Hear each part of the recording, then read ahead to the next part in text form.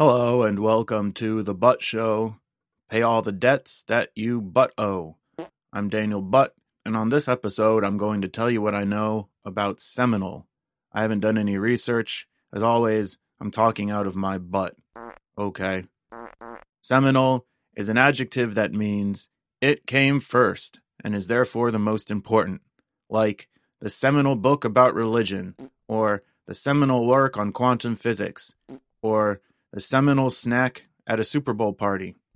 What's pretty wild about all this is that the root of the word is semen, as in the reproductive fluid contributed by the male of the species.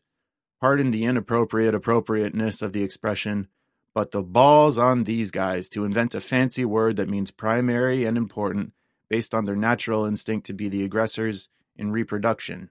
Their semen. And that's all I know about seminal. Oh, sounds like I've got an incoming butt dial.